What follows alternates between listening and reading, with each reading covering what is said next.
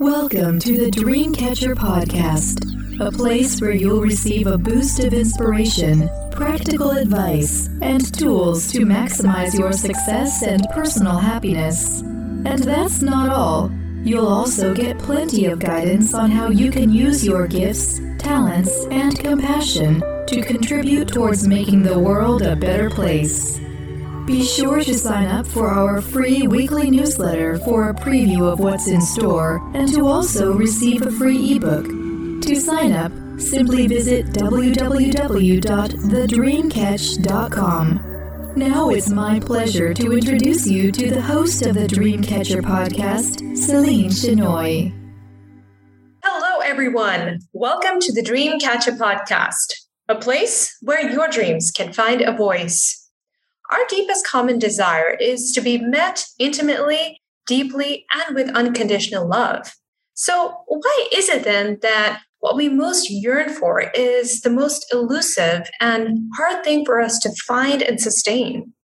According to my guests Elisa, Romeo, and Adam Foley, the problem is that we've lost touch with the part of us that is unconditional and authentic, our soul. And the only way we can connect with another person on a soulful level is by understanding ourselves intimately and personally. Elisa, Romeo, and Adam Foley are the authors of Holy Love, the essential guide to soul-fulfilling relationships, and co-hosts of the Holy and Human podcast. Elisa is a licensed marriage and family therapist, an intuitive, and the author of Meet Your Soul.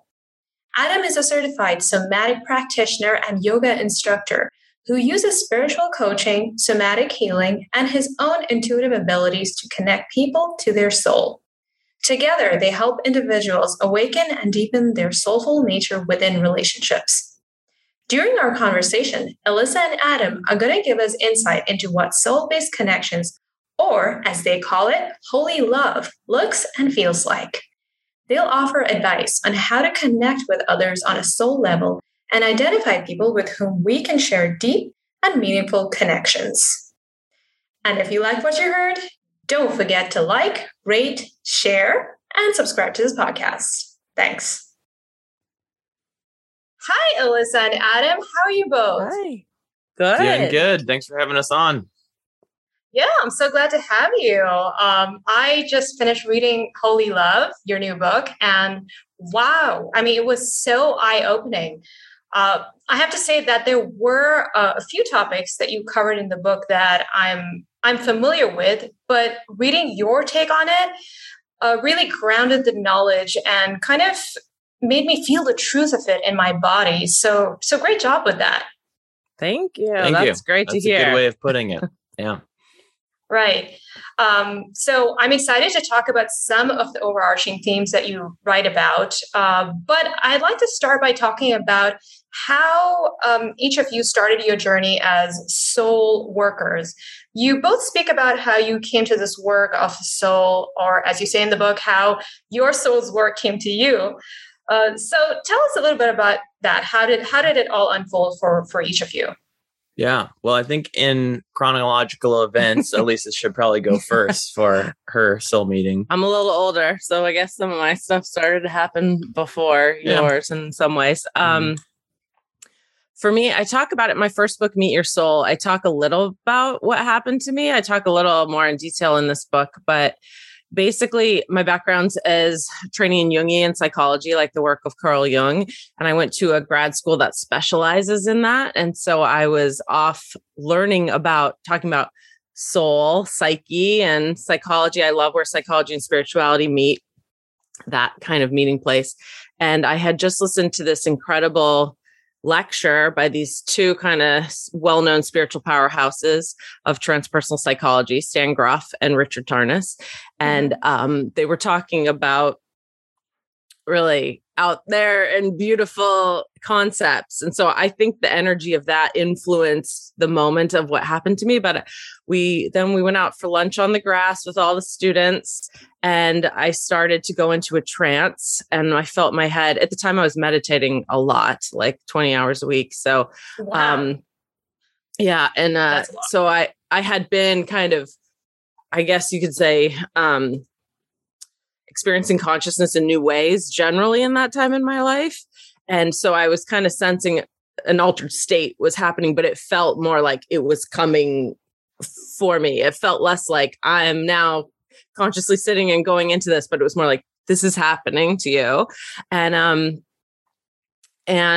a friend noticed kind of my head in these rhythmic movements, and he was a skilled body worker and I trusted him. And he was like, you're going into a trance. Do you want me to come kind of hold space and help you guide with that? So we left all the friends and went into a room, and I had an out of body experience where my consciousness left my physical body and I could look down and see my body laying there beneath me. And that was a really shocking thing for my ego to process, because I grew up in a family that was super analytical. My dad was a biochemist.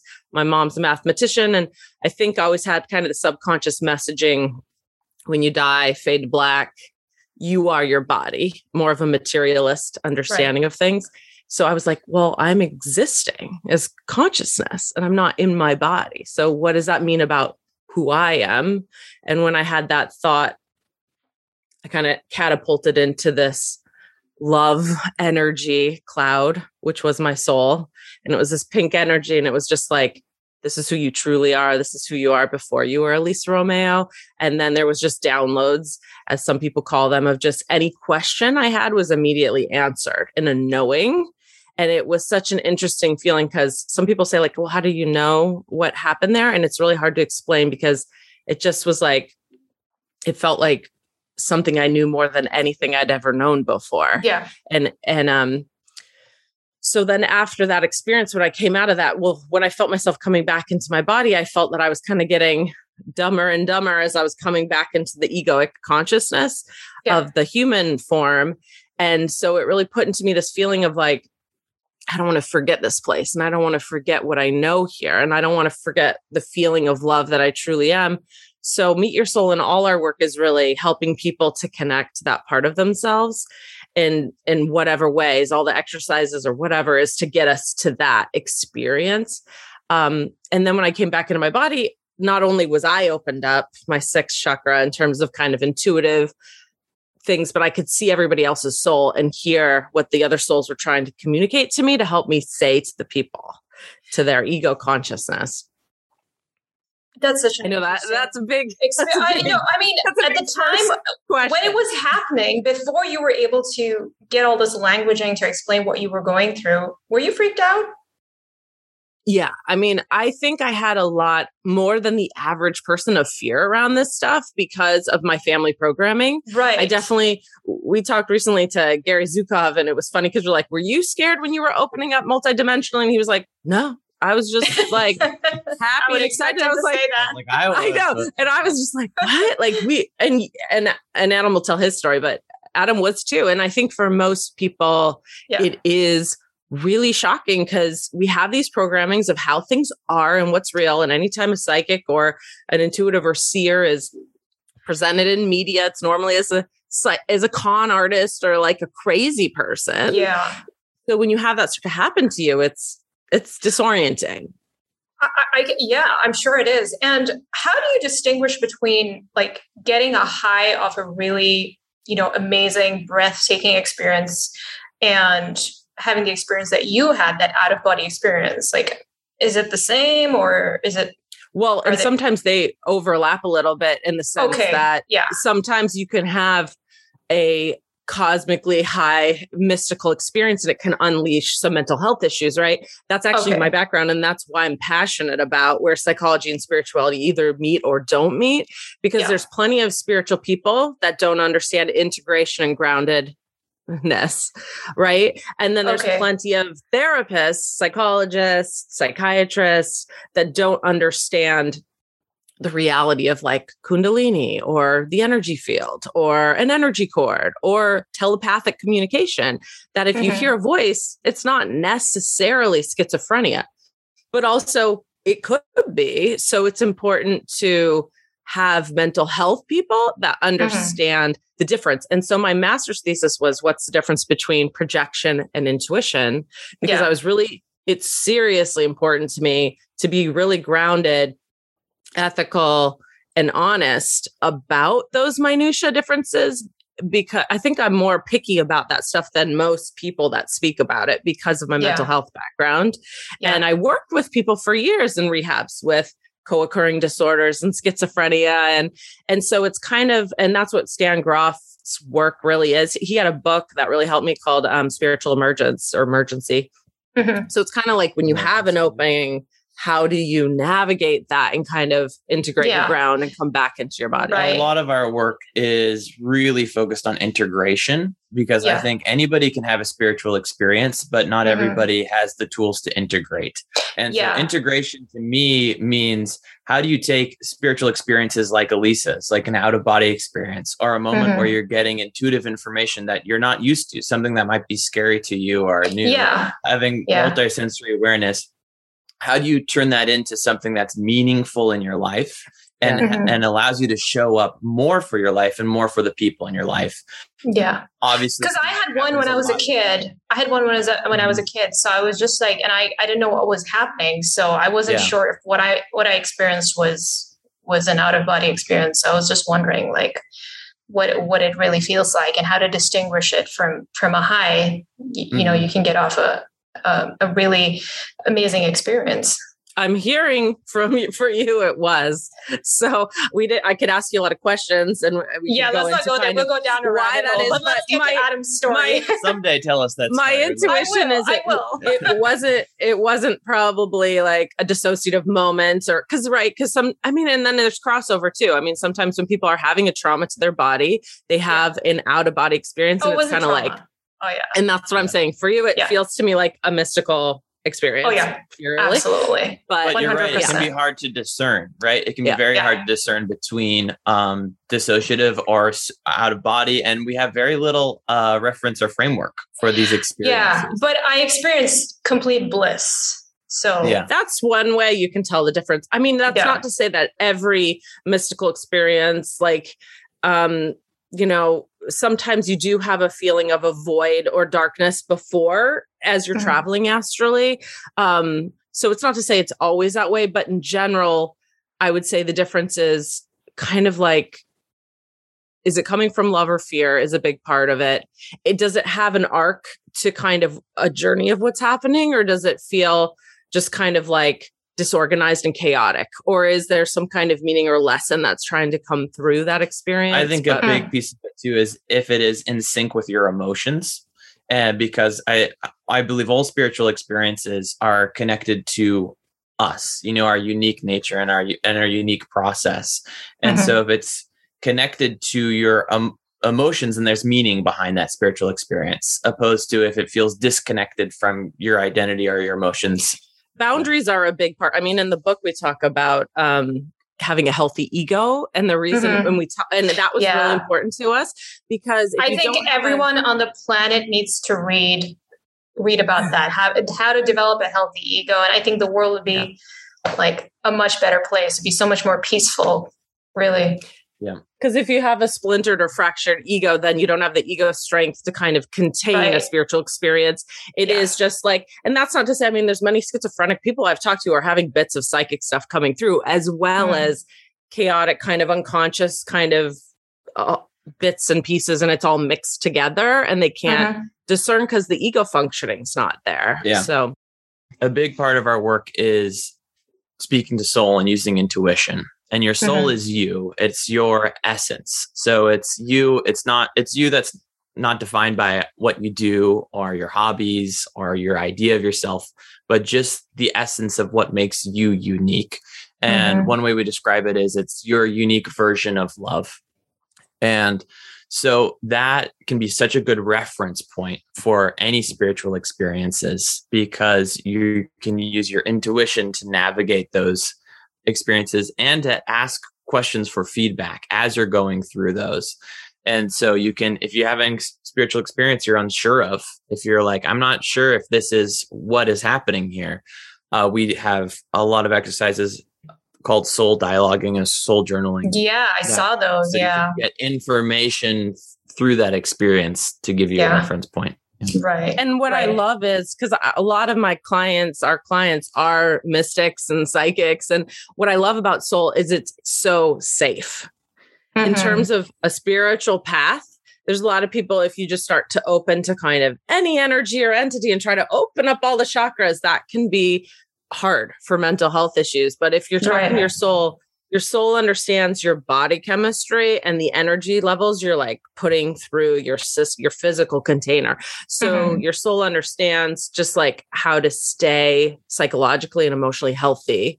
And that's really important for us. Yeah. Right. Right. That's comforting to know because, then we can start trusting it more and be more open to doing the soul work.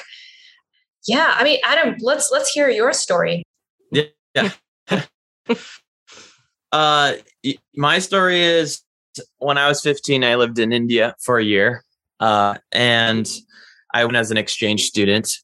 And when I was there, I was staying with a host family, and a few houses down from me, there was a terrorist attack. And there was a bombing that happened there that I witnessed. And there was about 50 people who died and about 200 that were injured. And so at that age, that took me a long time to process and really sent me sort of in an existential dilemma, because I really got to a place of really wondering, how can there be a God in a world like this, a divine source? How can there be meaning in the universe? How can there be any order? I know I wasn't trying to prove any one spiritual belief system or anything. I just was looking for something that had purpose and meaning after that. So that really pushed me to study with a lot of different spiritual teachers in India, different gurus, and elsewhere. And it really set me on a path of searching for what's the point of all this? If there can be such violence in this world, if we can die so soon, why? What are we here to do?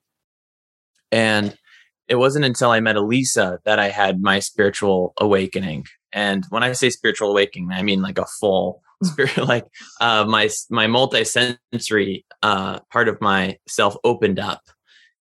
So I met her. What do you mean when you say that? You're multi? Yeah. Like, you can tell us more. You started. Yeah. So I started having past life memories right away. So one experience I had with Elisa was, I touched her and then things sort of faded to black for a moment. And then I had a memory of us being elderly people and how we had been married before and how we had such love through our whole lives, even though we had a tough life in that lifetime. And so I was opening up to the idea of reincarnation and past lives. I was getting psychic information when I was walking around from different people, and conversationally, I would be having a conversation with them on this level when I was receiving other information about them. I started seeing spirits and got mediumship skills of being able to connect to the other side. But one of the reasons I was open and I think ready for this work was because I had been around a lot of spiritual teachers and communities and people that knew how to do some of these things, but it always felt ungrounded to me and not connected to love. Like I felt there was a lot of spiritual skills out there, people using spiritual skills, but not a lot of spiritual purpose. So it was through Elisa that I really got that love connection with the work and that soul piece, which I think is the most important piece in this work, is using these spiritual experiences, like I said, to become more of yourself, to incarnate more of your soul through the process. Okay. It's a great story. And do you have to be empathic or highly sensitive to have this ability? Not to have the ability, but to really get the most out of doing the soul work? Yeah. I think that's a great question. We work with thousands of people around the world on this, and I've truly seen that anybody can do this work. I would say that we're all born with natural dispositions, like I think that some of us are born more able to play basketball than others, it's like that. Some of us have more natural talents in certain ways, but I really see that anybody can do this work. We've done sessions too with young kids, and have you? Well, I would imagine it'd be easier for them. Yeah. And so it's quite incredible because when they're younger and there's less judgment on using your imagination and what that means, and that line between what's real and not real is a little more blurred. There is immediate access. And so I would say to that question that of absolutely anybody can do this work. I think if we had training since a young age, we would all be able to do this. And I would say it can be a little difficult when you're an adult and you have to reprogram, but it's absolutely possible. And the first step is really soul journaling. That's how we get people into the work, because it's a safe container to open up to spiritual experiences. And we always say this phrase of like, fake it till you make it. When people are connecting to their intuition, because when you connect to your intuition at first, you can get some incorrect information, or information can feel like you're making it up, and it can feel wrong because we can be so programmed to think and receive information in a certain way. So it's absolutely possible. Sometimes it can feel a little awkward at the beginning, but we've seen so many people that have had so many amazing results. And we use intuition to guide people making life choices. So once they start using their intuition, they can use it for decisions like, what job should I have? What relationship should I be in? What should I even do today? Like just practical decisions. So and so much self-care stuff like, why am I upset? What's going on with me right now? Well, how do I hold and contain that? And how do I start to feel better? That's all part of the soul work, right? It's so much of it is just about comforting the inner child. We have the inner child chapter in the book because we find that. I love that one. It's a huge part of it. If we feel scared and out of control, then we're not going to kind of continue on the spiritual path. And we see people's inner child play out in the context of like relationships, right? You mentioned a couple of examples of that, and I find that fascinating. And then is that why you say it's healing your inner child is a critical piece of experiencing holy love? Definitely, so that we're not projecting out our stuff. So because we can't really see another soul clearly if we're holding them hostage to the work that we will not do on our own self. But we can help heal each other too. It's like sometimes people think you have to be all cleaned up and perfect before you manifest your you can't person. No. And it's like, we're all messy. So it's not. I'm so glad you say that. We're messy, but it's just, and that's why our podcast, our mystery school is holy and human, because it's really important for us to constantly be talking about that.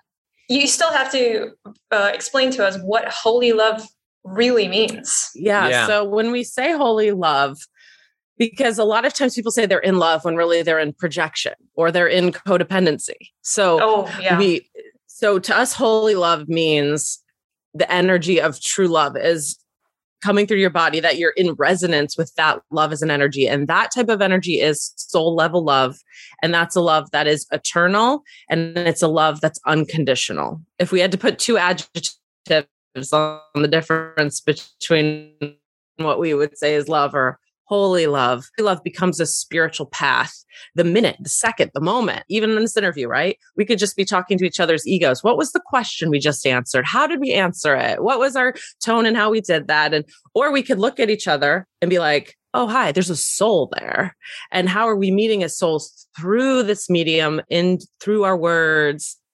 And then the interview takes a different form. Then there's a spiritual opportunity for all of us. Then the people listening have a opening energetically that they can access within themselves and through just like osmosis of what's happening through the transmission of the conversation. Okay. And one of my favorite parts of the book is where you talk about the 4 spiritual relationships. And you say that those provide a solution to the old paradigm of strict ego to ego relating, which is so common in our world right now. So can you please tell us a little bit about those models? Yeah. When thinking about holy love, one way we can also talk about it is that it's just becoming acquainted with the true nature of love, what love really is in its unhindered state. Because it's us as egos that put conditions on love, right? When we're in relationship, we're the ones that say, oh, I will love you this much until I feel unsafe. Or I will love you but only if I get this type of egoic validation from you. So we put the conditions on the love.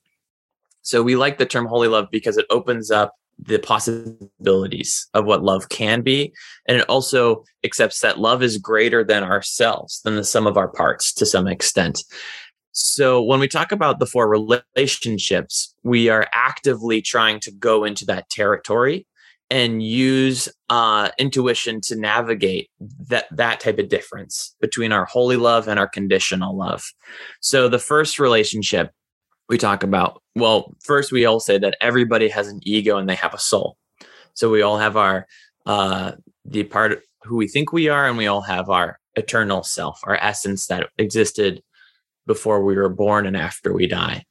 So when we're in relationship, we actually have 4 relationships happening. We have our first relationship, which is our ego to ego relationship. So this is us just daily relating, talking about our hobbies, the things we like, our conflicts, our inner child can be part of that as well. First, like kind of like what you talk about on a first date, right? Exactly. Yeah. Yeah. And I think also they can be attributes we seek on a first date. Like, is this person good looking? What is their job? Yeah. Do they look good on paper, basically? Yeah, exactly. So we have a checklist in our head of how they look good on paper, but then we have this internal way of, but how do we really feel? We might have an idea of how we feel, but when we really connect to our wisdom, what is our wisdom telling us about this relationship? So we have that first relationship, our ego to ego. We have our personal internal relationship between our ego and our soul. So this is our own ability to access our wisdom. Are we making egoic choices? Are we making wisdom choices? And then we have a relationship of my ego to Elisa's soul, the ego to their soul relationship is what we call that. And that's so that's the third relationship. And so that relationship is helpful to use in the sense of, let's say Elisa is in a state of anxiety, or there's something that's upsetting her and making her feel disconnected from her wisdom. I can start reacting to her ego and trying to meet her on that egoic level, but sometimes not really connect to the real issue at hand. And getting offended. I think that happens a lot as we start to react to what the other ego is doing without any orientation to why or what's happening or talking to love around it. It is in that egoic ego to ego relationship where we have the most miscommunications in relationships and misunderstanding and where our wounds are activated. And so using this relationship gives me a moment to be able to assess, hey, what's going on with Elisa? How can I use my intuition to help her through this process instead of meeting her at face value for these egoic problems? Can I figure out what's the deeper issue at hand and how can I be there for her with that? So there's that relationship. That's a big part of the book is using that. We have a lot of exercises with that relationship. And the fourth relationship is our soul to soul relationship. So this is our eternal relationship that's happening no matter what we think is happening, that exists no matter what our egoic interpretation of our relationship is. This is the soul contracts and the soul lessons that are behind this union. And they can be good and bad, right? Like, I mean, well, they can be, let's just put it this way. They can be difficult and they can be pleasant. That's a good way to put it. That's a good Useful and challenging. Yes. And so we may have an example of that relationship is we may have a bully in our life or somebody who is constantly challenging us. And our ego may be very offended and very worked up about this relationship, but we may have a soul relationship that's actually for our highest good, where this person is actually teaching us our sovereignty, our inner wisdom. To come into your power in a new way. When I had my out-of-body experience, my dad was always very cynical of the mystic part of myself. And it always just felt like kind of like we were battling on this way. My soul was like, showed me how it was perfectly orchestrated and how he was like the perfect teacher for me to allow me to, like, he was impossible to actually reflect my journey. So I had to kind of do it for myself. So that's a good example of something that my ego really didn't like and thought was just annoying and nothing more. But then on a soul level, it was serving me in this lifetime in so many ways. Mm-hmm. Yeah. And opening our perception up to that relationship is a lot of the work of holy love. Can you perceive what's really happening in this moment? So when you're in a conflict with your partner, are you able to step back and open your perception to the spiritual lessons that are being created in that moment? Yeah. And for a lot of people, this is a very foreign paradigm, right? I mean, how many people actually do the work? One thing that we love about the book is it's a chance to actually see the diagram. I think seeing the diagram. I know. I was just thinking that I wish we could show the diagram. Maybe I'll put a picture up I should bring that to interviews. Yeah, because it sounds. I'll put a picture up. So cool. It sounds so, mystic and cosmic and like woo woo, but it's kind of, we're like, this is a really my listeners are into that. Manual. So my listeners are into all perfect. This stuff. They're ready. Yeah, they're ready for this. Language, and I mean, don't worry. I'm a Capricorn, and so at the end of the day, I'm super about what's useful and practical. Yeah, I know. Yeah, which is normally people think Capricorn, you must be boring and be an accountant, and I'm like, you must be having a moon in a water sign or something. Yeah, well, Sagittarius, right? So it's like my rising and moon are all Sag. So it's kind of like I'm really disciplined and very technical about like psychic topics and things like that. And sometimes we need that. We need that. It kind of grounds everything. Yeah. And Adam, what are you? You're what is Leo, double Leo. I don't know. Lots of Leo energy. Lots of Leo. We have two boys and they're both Leos too. So we call it the Lion Pack. Wow. Yeah. But I think you're right that the four relationships and the idea that we're multidimensional can sound so foreign to people.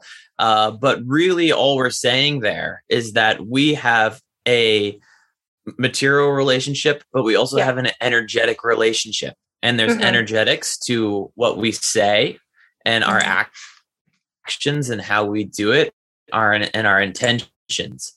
And so it's just becoming more aware of that plane. One of the first stories in the book that was kind of like, I've had this experience myself too, but I sat with this guy, he was in his 20s, good looking, and he had gone on this date with this model. It's so on paper. I love that story. He thought he was looking for. He was like, attracted to her physical body. And then he was just like, I could not get turned on. Like, what's wrong with me? Like, is something wrong with me? She's what my mother would want. She's what my father would want in terms of like a family, like a daughter-in-law. And it was just like his energy was not into this soul, the soul of who she was. And once we kind of like explained it like that, it was kind of like these aha moments of like, yeah, that's how your body's reacting. It's because we're like chemistry experiments. You take this and you take that, you put it together. What's the chemistry of what's happening? That's a great way of putting it. That's a great, and you can only sense how you mix when you actually meet the person. Right? Exactly. It's not what's on the paper. And a lot of that chemistry is how are your souls engaging astrally, energetically. That's what that chemistry is. Actually. Yes. My idea of Adam was I was not open to this when we first met. I wasn't interested. He's younger. He's a musician. I don't know. I was in another relationship, but our energy, our souls had a different whole experience. And then my ego had to kind of open up and get on board to like what was happening energetically. Yeah. Well, I think actually that a good way of describing my spiritual awakening is because it was caused by what happened the very first time we met. I will in a moment, but it was caused by this change in perception of beginning to relate as souls opposed to relating as egos. And so I was becoming aware of myself in a new way and just energetics and those realities. And that's why my perception started opening up to other things, is because I started to be seen and witnessed and met on a soul level. And that's a huge principle of our work with couples, is when you start to recognize each other on a energetic and soul level, your perceptions start to open, your intuition increases, and you start And what does that feel like? More and more what does that feel like, Adam? Because right now it sounds like a lofty kind of concept, but like what it, and we also have 2 kids, a 7 and 13-year-old, and this works for intimate relationships, but it's for your children or for your friendships. Any relationship, it's about, are you relating to soul? And we really notice with our kids, if we're just kind of looking at them as egos, do you do your homework? Oh, what about this? How are you getting better at tennis? Then it's, we have ego skills we're working on in our lives that are important. We want our kids to be ready for the world. But also, are we in the moment? Like, where is your soul right now? How are you feeling on a deeper level? And then they can feel it. And a lot of times their behavior will just shift into a more relaxed or kind of even higher performing state in things because I think we can feel as souls when we're recognized, and that does change things and it makes things a lot easier. So we feel like a lot of this work is just like, how do we make our lives easier ultimately? But so how do you show that? How do you show that recognition? Like, do you have certain experiences with them, or do you just make good eye contact? Like, what does that look like? Yeah, well, we know that every soul is entirely unique. And I think that's what makes our work really different from other people's work, is we don't have any sort of exact prescriptions or dogma on how you should meet another soul.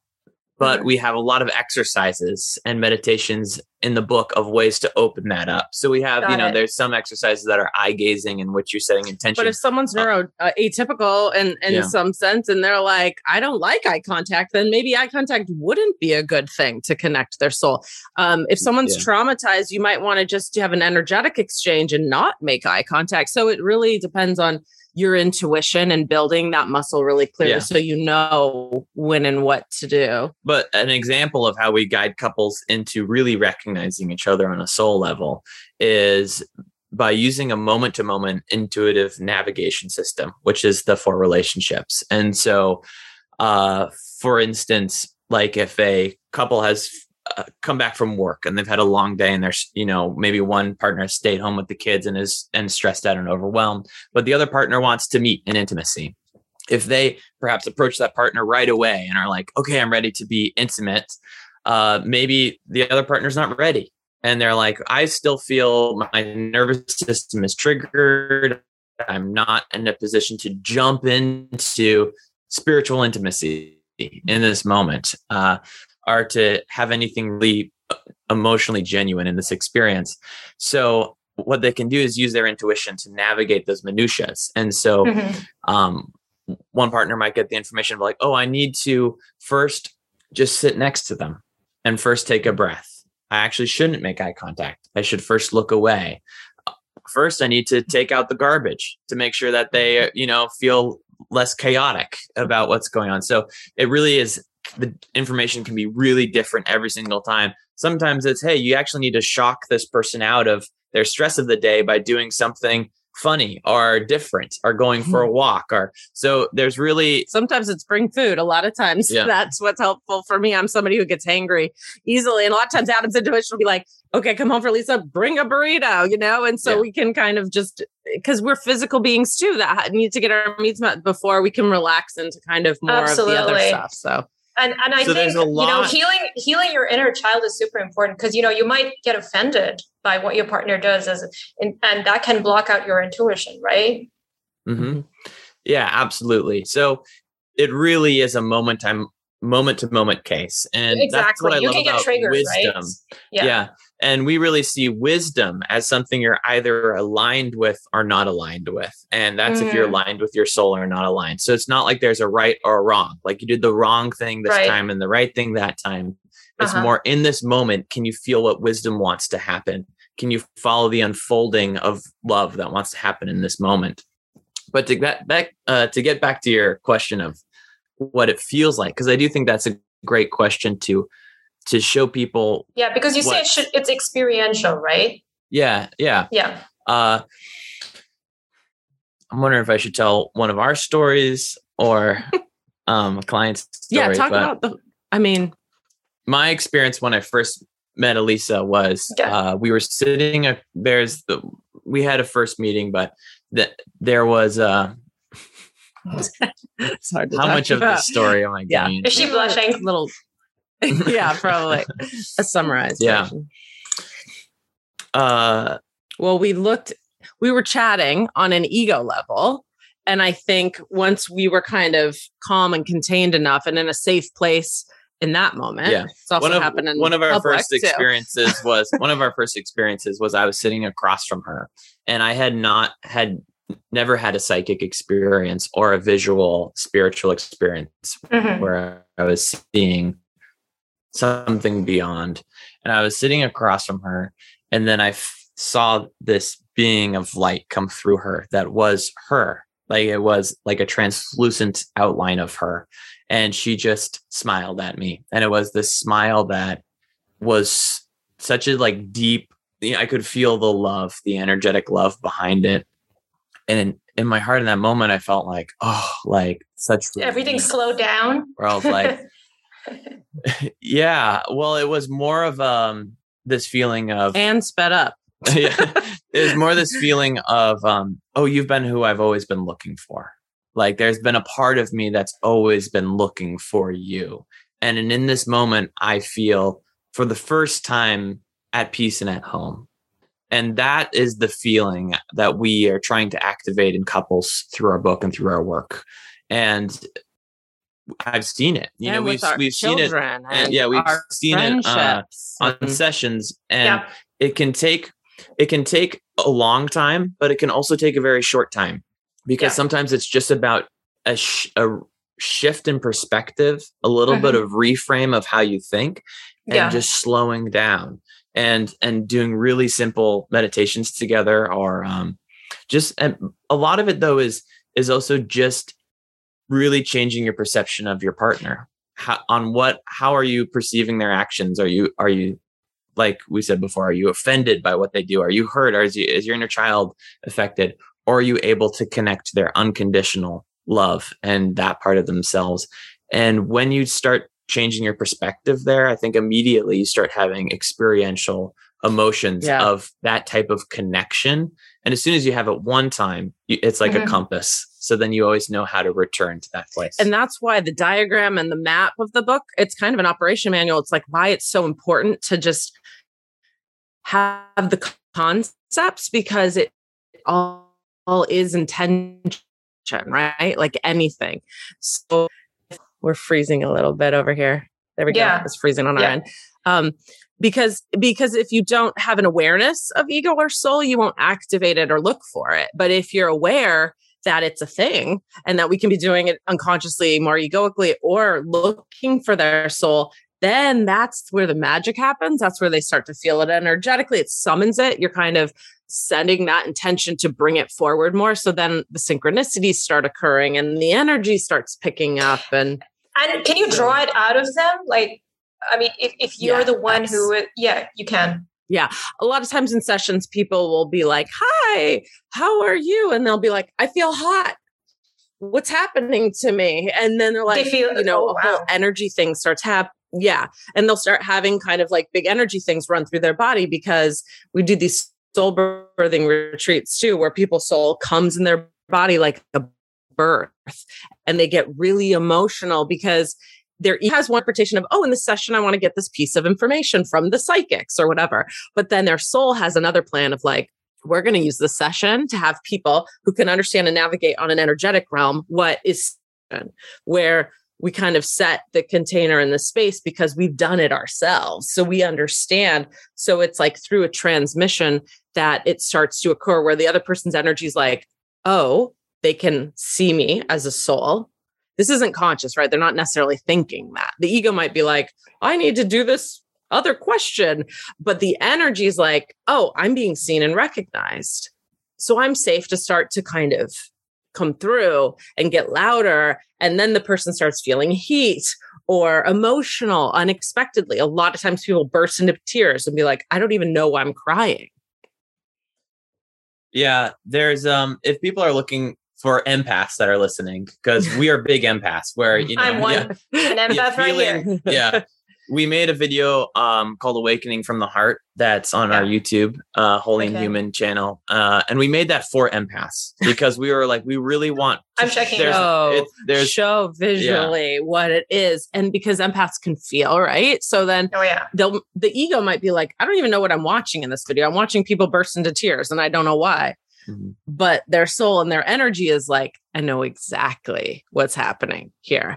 And then they start to feel it. So they can start to have a whole experience just through watching the video because of that's the superpower part of empaths. And I think like everyone's wired differently and you don't have to be an empath to do this work by any means. Sometimes people think, well, am I spiritual if I don't see an aura? It's like, you do not need to see auras to like be a spiritual person, but you might, somebody that might be a part of someone's or you could feel it. You could feel it right in your body. For me, I kind of feel a flutter in my heart space. That's when I know that something's going on. Well, it's the different, it's called the clair abilities, right? So it's like you can be psychic through the second chakra, which is like being an empath through the emotional center. You can be a psychic through the fifth chakra, which is hearing downloads from the soul of the intuition.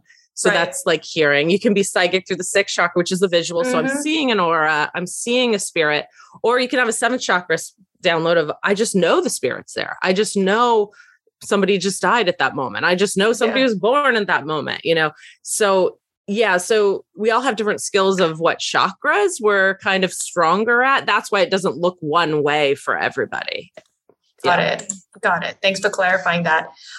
Before you go, do you have any advice for singles out there who are looking for soul-based relationships? Because, you know, we're living in a world of dating apps and everything is based on ego compatibility. And they really don't take any account of, you know, soul connections. So what do they do? Like, how can they evaluate their matches and figure out if there is something there? Yeah. I love that question because I think in our new age movement, there can be so much pressure on manifestation or getting yourself ready for a partner. And I think there can be a little fundamentalism on it where it's like, if you don't have a partner, then it's your fault. Like there's something energetically wrong. Yeah. And that's not how we've ever experienced it. When when we work with couples and clients, we are energetically looking at what's going on with them. And so I wouldn't be saying this unless I really saw it as true, is that I don't see that that most of the case people are blocking relationships because they're doing something wrong energetically.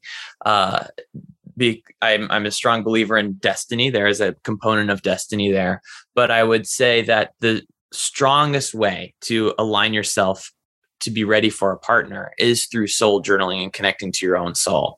And, we open the back cover of the book saying, how can we get a soulmate if we don't know ourselves as souls? So I would say that is really, really important, is to learn who you are first, is to really become clear on as a soul, on what your energetic system is and your essence is, because then you can feel more who you align with and who you don't align with.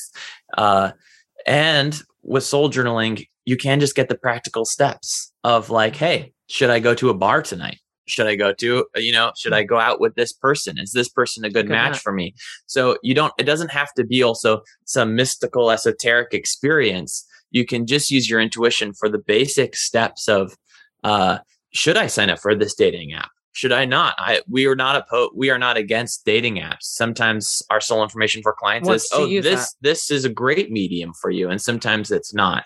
Yeah. It's just that the apps don't account for that soul part of it, right? Yeah. We had a client that came up to a retreat and she was in a relationship for, I think it was like 8 years. So they were very like compatible in many ways, but it was like something's missing and she wanted to have a child. She was hitting a certain age. So she was like, okay, it's like make it or break it. I don't want to leave him because I want to have the kid, but I'm really comfortable and he's great in these ways. So, pros and cons list back and forth for years. Should I stay? Should I go? Should I stay? And then at the retreat, her soul was like, it's time to leave and there'll be someone else. Her ego was terrified of that information because that was scary to her. And intuition is so much about courage, right? It's not usually big psychic information. It's like, do you have the courage to hear? Yeah, because it kind of whispers the truth to you. You know, it's the small, truth. And it's easy to doubt. It's so easy with all the fear to write it off. So she did. And she she wasn't single that long. And then one night she said, because she was soul journaling and she was really building the relationship with listening. And one night, face mask on, she hears her soul be like, go to the corner Bottega, go to the store on the corner. She's like, now with my hair crazy and this face mask. And she did, because she was learning to follow the soul's marching orders, as we call it. And who did she meet in the corner store but her husband? And they were married in like 6 months. They have a baby now. Wow. It's like, that's a great story. I think of her a lot because she was really scared, and she didn't know if she was making it up or is the soul stuff all crap? Is there a point to any of this? Is she doing the wrong thing? Yeah. But that still small voice just kept getting louder and she kept working it. Part of it is you have to do the work too. I mean, if you talk to your soul 3 times a year, it's like yoga. My hamstrings are horrible because I barely ever do yoga. Adam does yoga all the time. He's much more flexible than me. It's like if you don't use your ego well, it's like a muscle. Yeah. So it's like it's actually psychic skills, right? It's like, and the thing about being psychic is like other things, we're usually so much more compassionate to ourselves. Like if I was like, I'm going to learn the salsa, I'd probably be a little easier on myself of like, okay, I'm learning it. I suck right now. I'm going to keep trying. With psychic stuff, we do one time of soul journaling and we get one piece of wrong information. It's all bull crap. There's no point to any of this. I knew it wasn't real.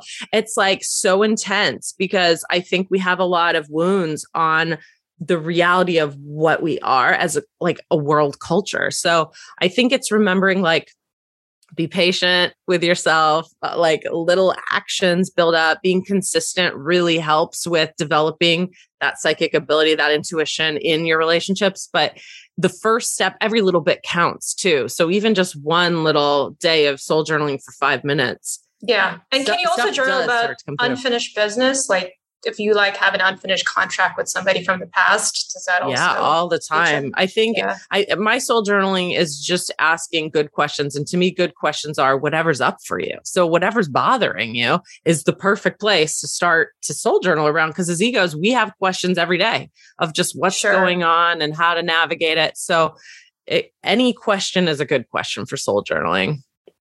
And you should really trust your intuition, like whatever comes up for you. You should journal about that. We like, and it's not being black or white about it. So it's one exercise we had from Meet Your Soul is like doing an old school kind of thermometer of on a scale to 1 to 100, what percent of this information that came through today is accurate. And that's a good way to have a read of like, well, 70%. That's pretty good. 3/4 or 1/4 of what I wrote might be incorrect, but 3/4 isn't. And so then that's a good way to your ego starts to train about what is going on with the other, building that relationship between how much is coming through and what, because it is a little tricky in the beginning. Yeah. And in your book, you have your exercises are comprehensive. So if anyone's interested in knowing more about soul journeying and getting some questions, I mean, their book has a ton of them. Okay, We're great. Excited about all of it. I'm excited too. Thank you so much. I mean, we could talk about this stuff all day because it's super interesting. It's easy to talk about. I know it's easy to talk about, but thank you so much for all the great advice you've given us, Elisa and Adam. I'm sure those who are listening are going to find it really, really helpful. Well, thanks so much for hosting us. It was really nice to be with you today. We really appreciate it. Yeah, thank you so much. And I want to mention for all our listeners interested in purchasing a copy of Elisa and Adam's new book, Holy Love, you can find them in all major bookstores. And if you want to learn more about their services, you can go to their website, holyandhuman.com. Is there anything else you'd like to add? Free meditations on our website and lots of guided techniques and YouTube videos if you want to go do the deep dive. Yeah. Perfect.